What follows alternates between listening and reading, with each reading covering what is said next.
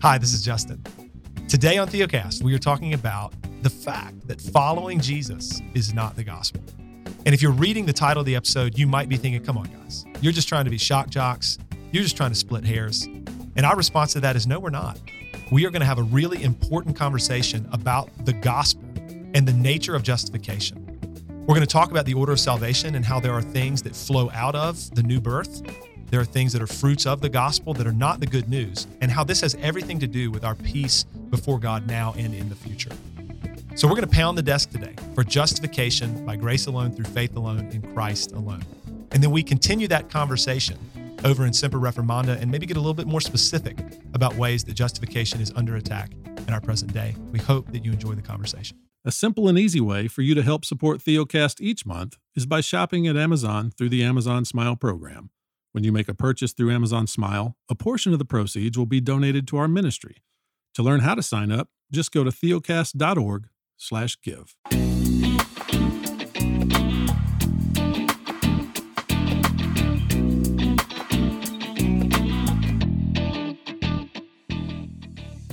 Welcome to Theocast, encouraging weary pilgrims to rest in Christ. Conversations about the Christian life from a confessional, reformed, and pastoral perspective.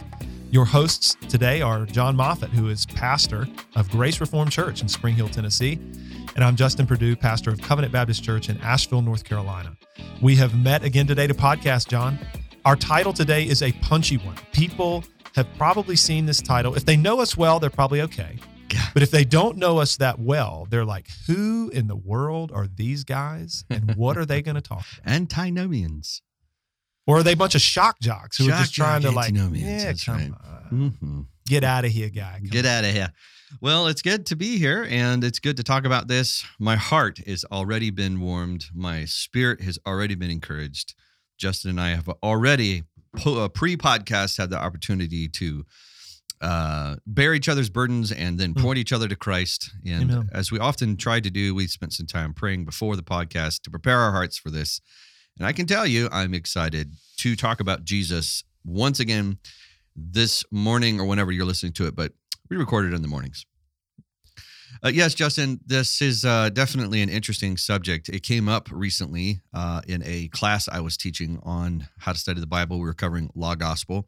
If you've not heard our episodes, we'll put them in the notes. There's a few episodes we've done on Law Gospel. We did one recently called What Must I Do to Be Saved? And we were dealing with some law gospel passages that often are confusing. Another particular one is in Matthew when he says, when Jesus says, pick up your cross and follow me. And the question I posed was, is that law or is that gospel to follow Jesus? And it's interesting because most people say it's gospel.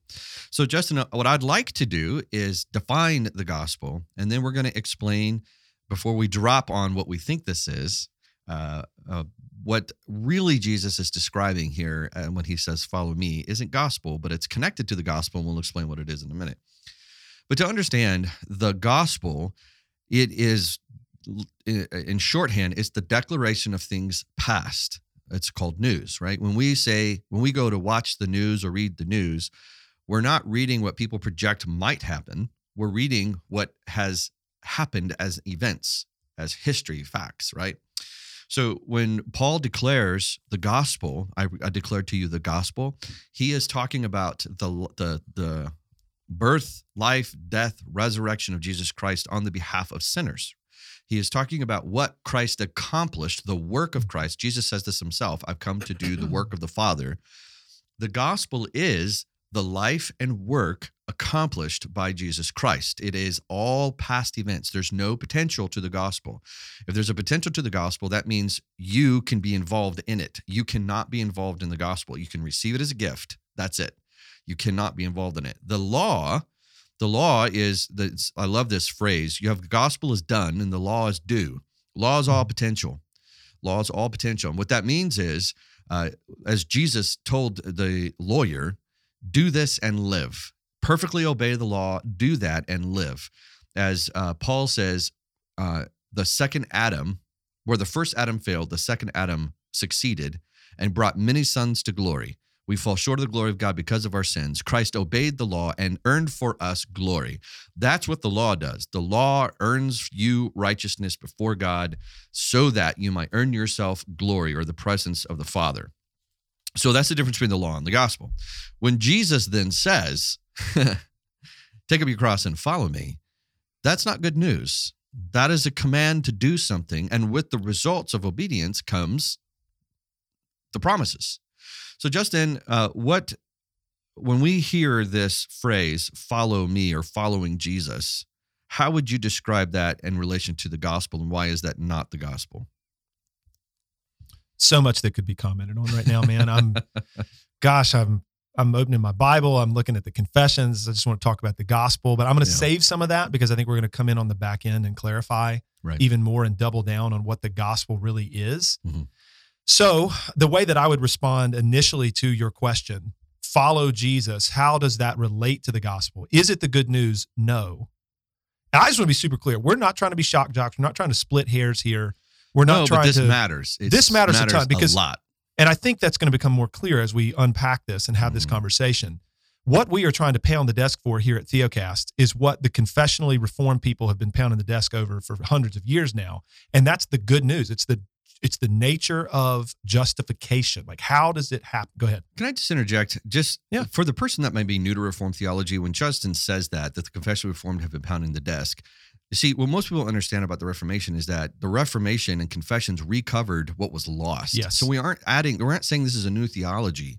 No. We're saying this is recovered theology, and this is why we appreciate it so much. Go ahead. This theology is biblical, and this theology, what the reformers were doing was recovering biblical theology that had existed, from the mouths of various people, the pens of various people, and in various streams throughout the history of the church, but had largely been obscured. Right. And in the medieval church of their time, and they're recovering these things. So for the last 500 years, confessional Reformed Christians have been articulating these same things and pounding the desk over and over again, because as we've alluded to before, every generation has to come to grips with the gospel. That's right. And every generation must defend justification by grace alone, through faith alone, in Christ alone, because it is always under assault, always. Because it's just hard for us as humans. We don't do well with this receiving thing. We do well in thinking about how we can achieve something and earn something. But when you tell me that I'm going to show up to a party, and everybody's brought gifts, but I wasn't told to bring one, and you're just going to give me stuff, I'm uncomfortable. That's right. Right? So, anyway, that's the point. That's what I digress. We're kicking back against this idea that following Jesus is the gospel. Correct. Because historically, the Christianity has kicked back against that. Right.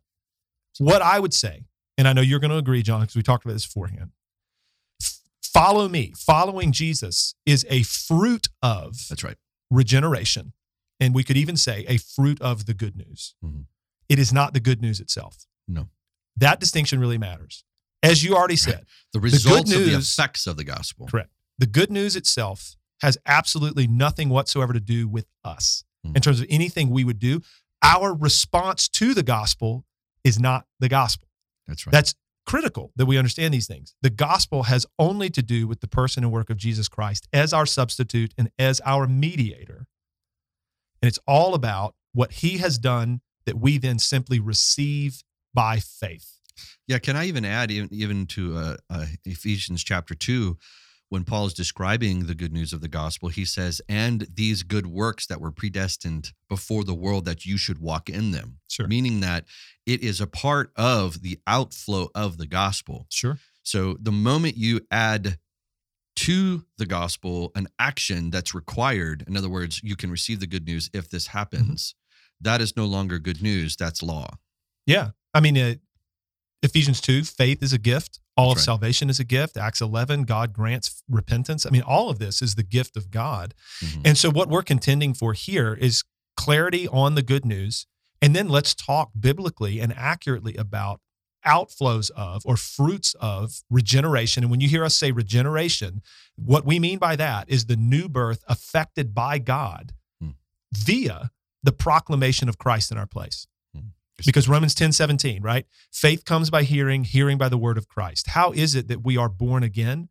we hear the proclamation of the Lord Jesus. We are told of Christ, who he is and what he's done for us.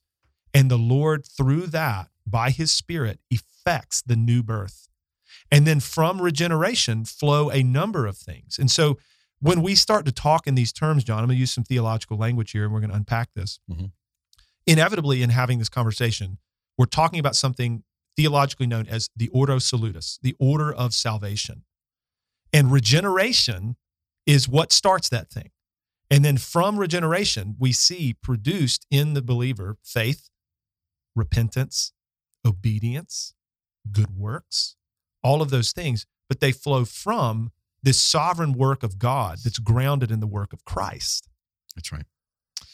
Yeah. So this is it's Ordo Salutis is an old Latin word. It's Right. important. The order of salvation, Mm-hmm. right? Or And redemption. this is what Justin and I are going to try and do is we want to educate you on theology and history as we work through different confusing parts of the Bible.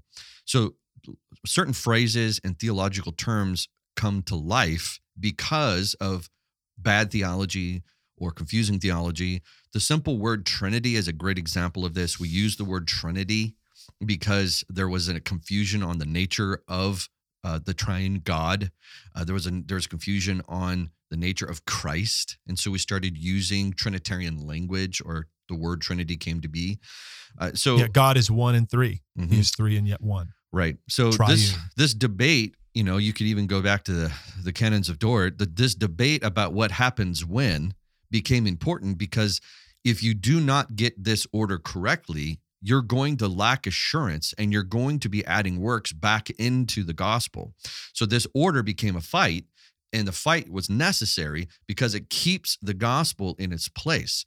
A passage I would use to go back and argue for this would be one like Romans chapter 8. And it says, and those whom he predestined, he also called, and those whom he also called, he also justified, and those whom he also justified, he also glorified. Well, what do you have there? It's also known as the golden chain of redemption, right? You have a progression of what happens. If you go back to Paul's writings in Ephesians chapter 2, you were dead in your trespasses and sins. He made you alive. And then where does good works come? Later down the chain. The good works come after he makes you alive. So you see this progression in writing. You see, another great passage would be 2 Peter chapter 1, right? Everything that we need for life and godliness has been granted to us by the sovereignty of God. Then what comes? He says, now add to your faith what? These good works. Yeah. So you always see that it's death, regeneration, faith, repentance, obedience. You see this over and over and over in Scripture, and it's important that we keep it in that line because if we don't, we can get confused. Like when we were even going back to the passage in Matthew where Jesus says, pick up your cross and follow me, that whole capacity to do so it has to be granted to you. This is why Paul says it's a gift of God, lest any man should boast. I do want to go back and just, before we kind of go back to the fruit of the gospel thing, I just want to make one reference to this whole follow me thing and specifically here. Jesus, throughout his whole ministry, and I'll let you riff on this, Justin. Jesus, throughout his whole ministry, is attacking primarily one issue, and it's self-righteousness, right? Mm-hmm. The Pharisees and the Jews were trying to earn God's favor through the law. This is why you have two separate stories of a lawyer and a rich man walking up to Jesus saying, "What must I do to inherit eternal life?" Fair? And we dealt with those passages a couple, 2-3 weeks ago, however many, as it airs. I mean, I'm not going to try to figure out the timeline on all of it. We did an entire episode on the cross as well, but I want to make it into relationship here in that the cross. Sorry, go ahead. I'm happy to riff on this for a minute in terms of what Jesus is confronting throughout his ministry. And I'll go ahead and double down on that and say what the Apostle Paul is confronting too. Mm-hmm. So both of them. Sure. And so I'm going to be really clear. Like I've been, just for teaching I'm doing in my own church, been doing a lot of reading on justification, but then also ways in which in our day, justification is under assault. So I've been reading on things like the Federal Vision or Final Justification, been doing a decent amount of reading on the new perspectives on Paul. And so I'm going to go ahead and say this. I think it is an inaccurate representation of Second Temple Judaism. And by that, I mean the Judaism that was existing when Jesus was on earth. I, of course, agree, John does too, that there was grace in it. I mean, you even hear the Pharisees' prayer in Luke 18, where he's thanking God that he's not like other men. I mean, it's not as though these people thought that it was just pure, crass legalism and righteousness of their own with no help from God, with no grace whatsoever. Right. Of course, there was understanding that God in grace had chosen Israel as his people, and that God in grace was their covenant God. But then once in the covenant, they were then to keep the law. It was this kind of covenant nomism, right? We're in the covenant, and now we are all about law keeping before the Lord. And it has something to do with our standing before him, this keeping of the law. So that's what Jesus is blowing up. If anything, it makes Christ and Paul more pointed to understand that there is absolutely grace in Judaism, right? It's not just crass legalism they're exploding. They're exploding a grace plus theology. That's right. So the fact that you have a first century Jew thinking, okay, I'm part of the covenant by grace, and God has been gracious to us, and now we need to keep the law to remain in good standing with God. We need to keep the law so that we will be finally saved. Christ comes into that context and says, no, you will not find your standing before the Lord by keeping the law unless you keep it perfectly. Right. And so he explodes that notion of I can either achieve righteousness through my obedience to the law, or I am already there because I've been doing this well enough already, a la the rich young man. I've done all these things since my youth.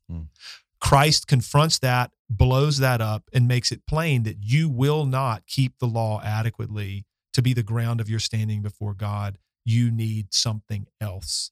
You need grace. You need righteousness that you don't have. It needs to be given to you, not earned by you. Paul's doing the same thing, most pointedly maybe in his letter to the Galatians, but also in Romans and elsewhere. He's confronting this kind of grace plus ideology, this Jesus plus thing. And he says, no, it's all or nothing. It is either you keeping the whole law or you are trusting Christ for everything. That's right. There is nothing you contribute. That's right. Yeah. So going back, Jesus in this section is dealing with men who are presenting themselves as being acceptable. So this is where we miss the point of the cross. Yeah. The cross is not an affectionate thing for Jews. Jesus hasn't died yet. This is not a good thing. It's the most crass and cruel way of death for the worst of criminals. And so let me rephrase it to modern day language. What's the most brutal way we can think of that the human in modern day world has found a way to murder somebody, or take their life out of justice? And I would say the electric chair is pretty brutal. And that would be as if we were to rephrase it, and Jesus says, you need to understand how to perceive yourself. You need to go sit in an electric chair. That's how you should see yourself, and then come follow me. The point of it was, you need to understand how bad this situation is. You're the criminal against God. And at that moment, you'll find why you need me. It's at that moment you'll understand why I am your only hope. I am your only solution. Because then he says, if you die, you'll have life. But if you try and save your life, you're going to lose it. Saving your life means you're trying to hold on to your own righteousness. You're trying to hold on to your own deeds.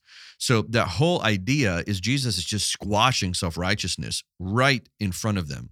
And the whole concept of being able to follow Jesus, or being even aware of your own sin, is a gift from God. So to be clear, Jesus isn't giving them an ultimatum as a means or a way in which they have a capacity to follow him.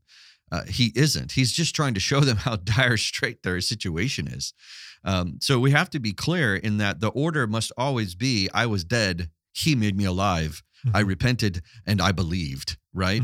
And so all of those, this order is so important, because I do believe a lot of writers write in such a way where they are assuming this. They understand this to be the truth. So going back to this concept of following Jesus, I believe that if you're going to be a true disciple of Jesus, you must follow him, but it's the fruit of what God has done inside of you. If you're new to Theocast, we have a free ebook available for you called Faith versus Faithfulness, a primer on rest. And if you've struggled with legalism, a lack of assurance, or simply want to know what it means to live by faith alone, we wrote this little book to provide a simple answer from a Reformed confessional perspective. You can get your free copy at theocast.org/primer. And I think what we have to say too, I at least want to say this, and you can redirect us, John, if you want when I'm done. Not only is it following Jesus in this example, or fill in the blank, repentance, obedience, good works, not only are those things fruit of regeneration, and in one sense, fruit of the good news, the fruit of the work of Christ for us that we receive. What this means, though, if we understand the gospel correctly, and if we understand justification correctly, there is no potential anything. It's all accomplished. Present justification and union with Christ guarantees final salvation. And that ought to influence and affect, needless to say, how we talk about the Christian life and obedience and good works and following Jesus. We ought not make it sound like a trip to the DMV. We ought not make it sound hard in the way that we often make it sound hard. Of course, it's hard in that we are battling the corruption of our flesh. Of course, it's hard. We live in a fallen world. Yeah. I mean, we're groaning, man. It's really difficult. And you're mindful, I'm mindful of the ways that I'm battling against my flesh and in my fallen nature right now. I mean, and have been this morning and am doing throughout the course of my days. Everybody listening to the sound of my voice doing the same thing. Of course, it's hard. But we ought not talk about good works and obedience and following Jesus as though it's just this brutally difficult thing. We ought to talk about it as the good thing that it is. Like, we've been brought from death to life. We've been united to Christ. We've been brought from darkness, the kingdom of darkness, and have now been given an inheritance in the kingdom of God's beloved Son. And now here's how we live in him. And let's talk about it with the certainty of our final salvation that's real. Romans 5:1, right? Therefore, since we have been justified by faith, we have peace with God through our Lord Jesus Christ. And he's going to go on to say that we rejoice, we boast in the hope of the glory of God. Why? Because of what Jesus has accomplished that's now been given to us. That's right. There's no potential. This is certain. He goes on to say that we have hope because God's love has been poured into our hearts through the Holy Spirit who's been given to us. And that's not our love to God. It's God's love for us has been poured into our hearts by the Spirit. Romans 5:6-11, right? It's so obvious that we have nothing to do with this. It has everything to do with who our mediator is. Because we were enemies, we were weak, we were sinners, and at that time, Christ died for us. And now, right, if while we were enemies, verse 9, since therefore we've now been justified by his blood, much more shall we be saved by him from the wrath of God. We've been justified, we will be saved from God's wrath, certain. Verse 10, if while we were enemies, we were reconciled to God by the death of his Son, much more now that we are reconciled, shall we be saved by his life. More than that, we also rejoice in God through our Lord Jesus Christ, through whom we have now received reconciliation. This is certain stuff, bro. Amen. Well, going back to following Jesus, adding to what you're saying about the certainty, that would mean, so like if every disciple that followed Jesus, they could say, I am saved because I followed Jesus, that would be the good news. The problem with that is that they actually have now reasons to boast, because everyone who did not decide to follow Jesus is basically, it's their own fault. Judas decided to follow Jesus. Judas proved to not be a believer. So the act of following Jesus is not the good news of regeneration. I think it's so important for us to understand that. When it says so that no one may boast, you need to understand you're going to stand before the God of the universe. And as you stand there, you're going to be worshiping him, saying, you saved me. You rescued me. You caused me to come to life. You put your spirit in me. You caused me to obey you. As frail and as weak as I am, all of that glory and all that praise goes to you. I followed Jesus because you rescued me and you adopted me and you made me his brother. I mean, all of these kind of things. It's important that we wrestle with all of these passages of Scripture and we look at them all at once. You know, the problem, Justin, when we look at passage and say, well, this is Jesus talking about eternal life and he says, follow me. That's biblicism. To not look at the context, not look what other else the passages say in the Bible, that's biblicism and it's not good. You think biblicism is a good word. It's not. It's a bad word because it detaches It detaches all of Scripture from itself, and it also detaches theology. And it's important that we understand this debate is not new, and this mistake is dangerous, because the moment you add action into the gospel, I will relieve one pressure point. Help me out in the passage. I'll have to look it up here in a second. But Paul says, "Blessed are those who obeyed the gospel." Well, I think the point in that is what he mean is that they believed the gospel. Those who What's the believed obedience of faith? Right, the Romans obedience 1, of Romans faith. 16. Right. Yeah. When he says obey the gospel, that's what I think Paul means. Oh, I It means you're completely trusting agree. Christ. I know That's you right. agree. Yeah. Really briefly on biblicism while we're here, this bears repeating. Biblicism is, like you said, people go to passages in the Bible and just read it and say, well, see, it says this. But what you're doing there is you're going to a passage, you're reading it in isolation, apart from any kind of coherent theological framework. And what you're doing is with the best of intentions, you're pitting one passage against another, and you're introducing mystery and confusion into a situation that the Bible has not put that mystery there.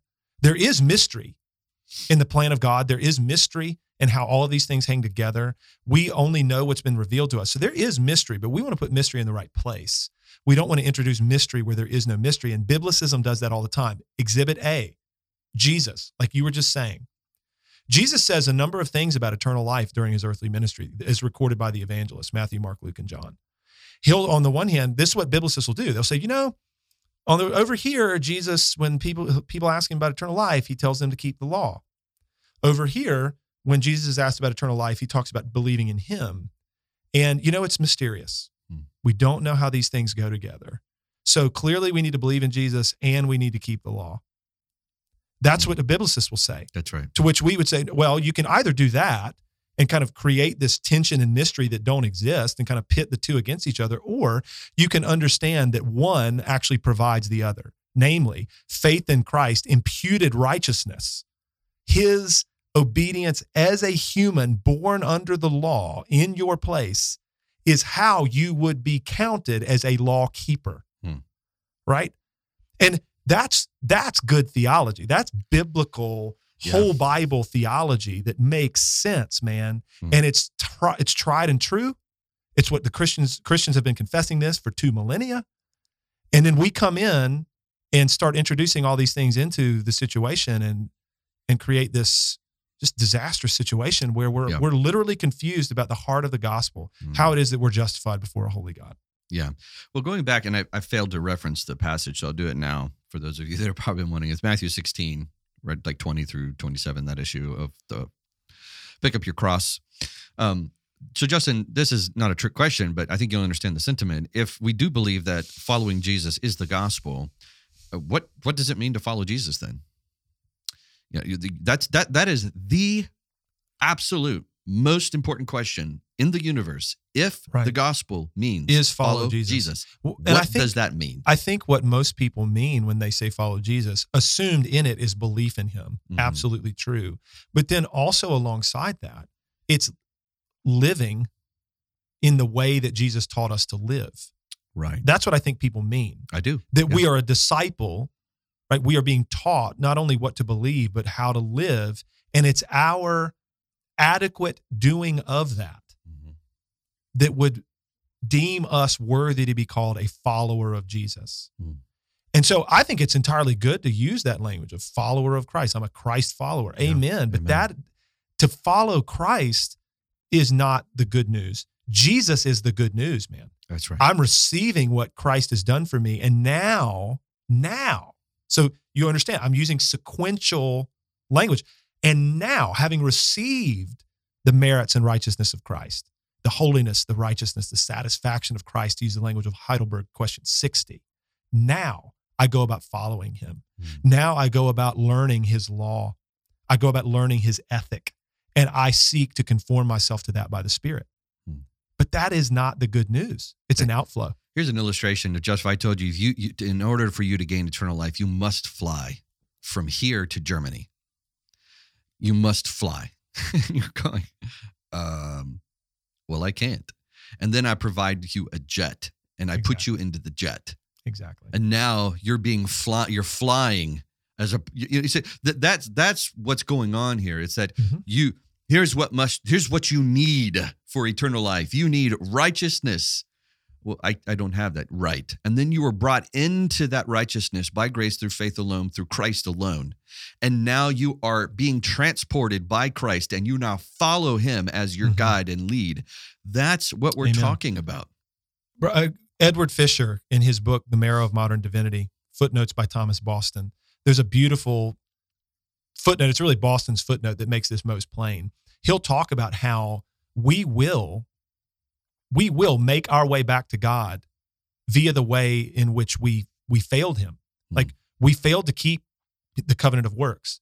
We will make our way back to God via keeping a covenant of works. But here's the thing. God, the Son incarnate, carries us the entire way. That's what he says. That's right. We will return to God the same way that we fell from him. It's just that Christ carries us the whole way. We don't do it. Yeah. He is the one. So that your jet analogy is beautiful, because it's like, okay, keep the law. You need to fulfill this covenant obligation of life before the Lord this way. But here's the thing. None of you can do it. You can't do it.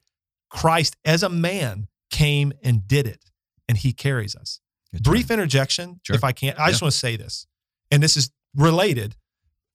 When we talk about the righteousness that we receive from Christ, sometimes people object to the Reformed understanding of justification by saying that it makes no sense for God to give his own righteousness to us.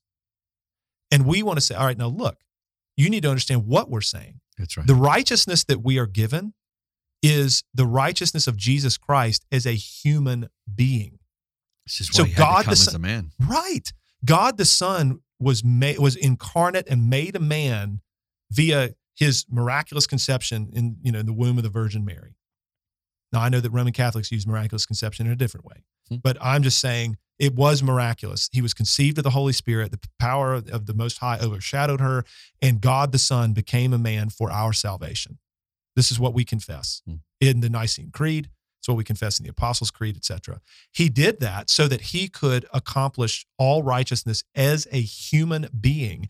And that righteousness, him as our substitute, as our representative, just like we were imputed with the corruption and the sin of Adam, we are imputed with the righteousness of Christ as a man. And that's what we receive. And it's important that we talk precisely about this stuff, John, lest people get it twisted and object to the biblical doctrine of justification. Amen. Yeah, and this is what this is all going down to. So when you're thinking about order of salvation, we must first start with justification and then move to sanctification. Let me put it this way. Following Jesus is the results of our sanctification. It is not justification. So these two things collapse. This is what happened in Roman theology, in that basically there's no difference between your justification and your sanctification. And if you're new to this theology, let me explain what I mean by that. To be justified means to be made right, or to be declared right. We're not made right at the moment. We'll be one day, but we're declared right. Glorification is to be made right. So justification means that you were in debt and you owed. And Christ cleared the debt and then gave you what you owed. And so then you now, in your standing before God, are now just. You're justified. Now you are declared what you are not. You are not righteous. You are not sinless. You're declared that, but you're not. Sanctification is the process by which God is now transforming you to reflect what has been declared, but it will always be imperfect. I think this is a good moment for me to read from our confession. This is the London Baptist Confession. It's going to be the same in the Westminster. And Justin, I know you had something from the Heidelberg. This is chapter 16 on good works. And this is what I think is important when I'm talking about the difference between sanctification and justification. So here, it says here in point 3, their ability to do good works does not arise at all from themselves, but entirely from the Spirit of Christ. To enable them to do good works, they need, in addition to the graces they have already received, and an actual influence of the same Holy Spirit to work in them to will and to do for his good pleasure. See, it's a flow and response of, it's not within our abilities. So even now, as justified sinners who are now considered to be saints, children of God, the ability to do these good works still doesn't come from our flesh. It still comes with the power of the Spirit. That's sanctification. This is why we say both your salvation and the transformation are works of God's sovereign work. It's called monergistic, meaning one doing the work. So to say that you're adding in following Jesus or whatever work you want to put in there, repentance, making Jesus Lord of your life, whatever phrase you want to put in there, you're putting sanctification prior to justification. You're reversing it, and you can't do that. It has to stay in the right other order. Otherwise, you're putting a work into salvation and you have reasons to boast. Yeah. Going back really quickly to the Roman Catholic understanding of justification, I don't think it's a caricature or unfair to, in a succinct way, summarize their view in this way. They effectively, functionally taught justification via sanctification. They still do. I mean, right. I mean, but I'm talking about in the context of the Reformation, the medieval church, and how Reformation doctrine stands true today. in stark contrast, right? Mm-hmm. Yeah, I mean, the Council of Trent, from the middle of the 16th century has not been recanted officially by the Church of Rome. Nope. And so they effectively taught that you were justified via the means of sanctification, because as you were, it's kind of faith and love and cooperation with God and all these kinds of things that resulted in your final salvation. And when we say justification, we mean, like you said, the declaration of God that we are just in his sight now and forever. The present declaration means something for our future, and it means to be justified. So this is my synopsis of Heidelberg 60, and then I also want to read from the 1689 as well.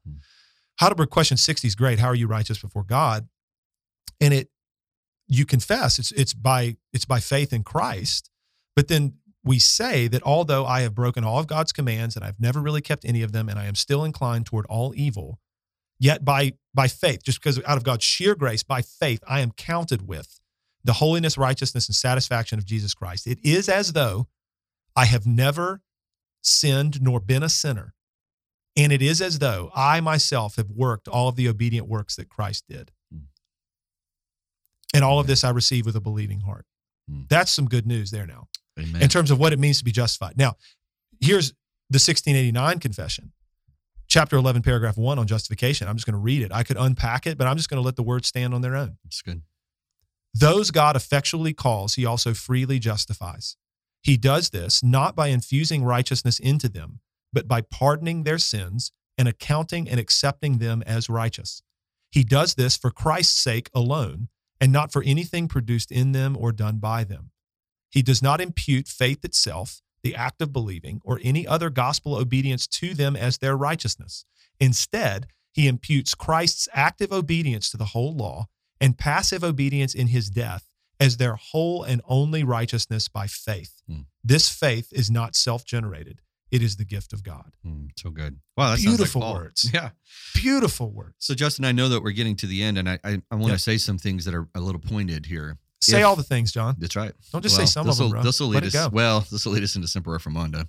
But if any denomination, any man, any doctrine, any whatever person begins to teach contrary to this theology, doesn't matter how big their platform is, it doesn't matter what their history is, or even if they label themselves to be Reformed, it is important that we are trying to argue from Scripture.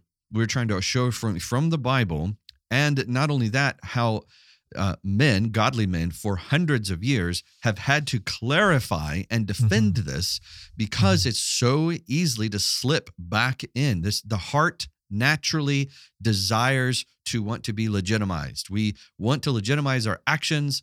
We want to say that we've contributed. This is why Jesus says you must die, you must abandon. Paul says all of my works of righteousness are filthy, they're of no value. So I don't care who they are, how famous they are. If someone begins to add or reverse this order in any way and require something of someone outside of the gift of God, they're wrong. And this is why we use the confessions. We're not using them as if they're on par with Scripture. Okay. What's great about the confession is that they are pointing out the error of where someone else got it wrong, and then it's been examined. These confessions, The reason why we still love to use them is that they have been examined by hundreds and hundreds and hundreds of people over these last 100 years. I would say thousands of people, and confirmed and have stood the test of time, saying, yes, this is accurate with Scripture, and this is a good explanation defending bad theology, defending against bad theology. Right. Yeah, I would just simply state that we use the confessions and we confess the confessions. We subscribe to the confessions because they're biblical. That's right.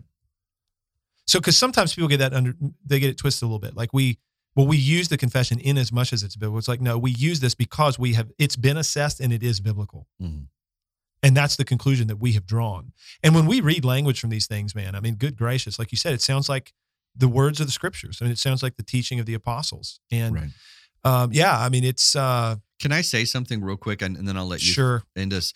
Sure. If someone reads the Bible and then gives you the explanation of what it means, they're giving you a confession. So, Justin, if we read, take up your cross and follow me, and then someone says, this is what that means, you just gave me a confession. Well, you've given me interpretation, and that means you've given me a confession. Right. You're confessing what you believe to be true about the text. Correct. The question is your confession examinable, and does it stand the test of time? Right. That's the issue. And I'm just going to go ahead and leave this here. Colossians 1 is a great example of this, the whole letter to Colossae, but then a number of the other letters of the apostles, Paul and others.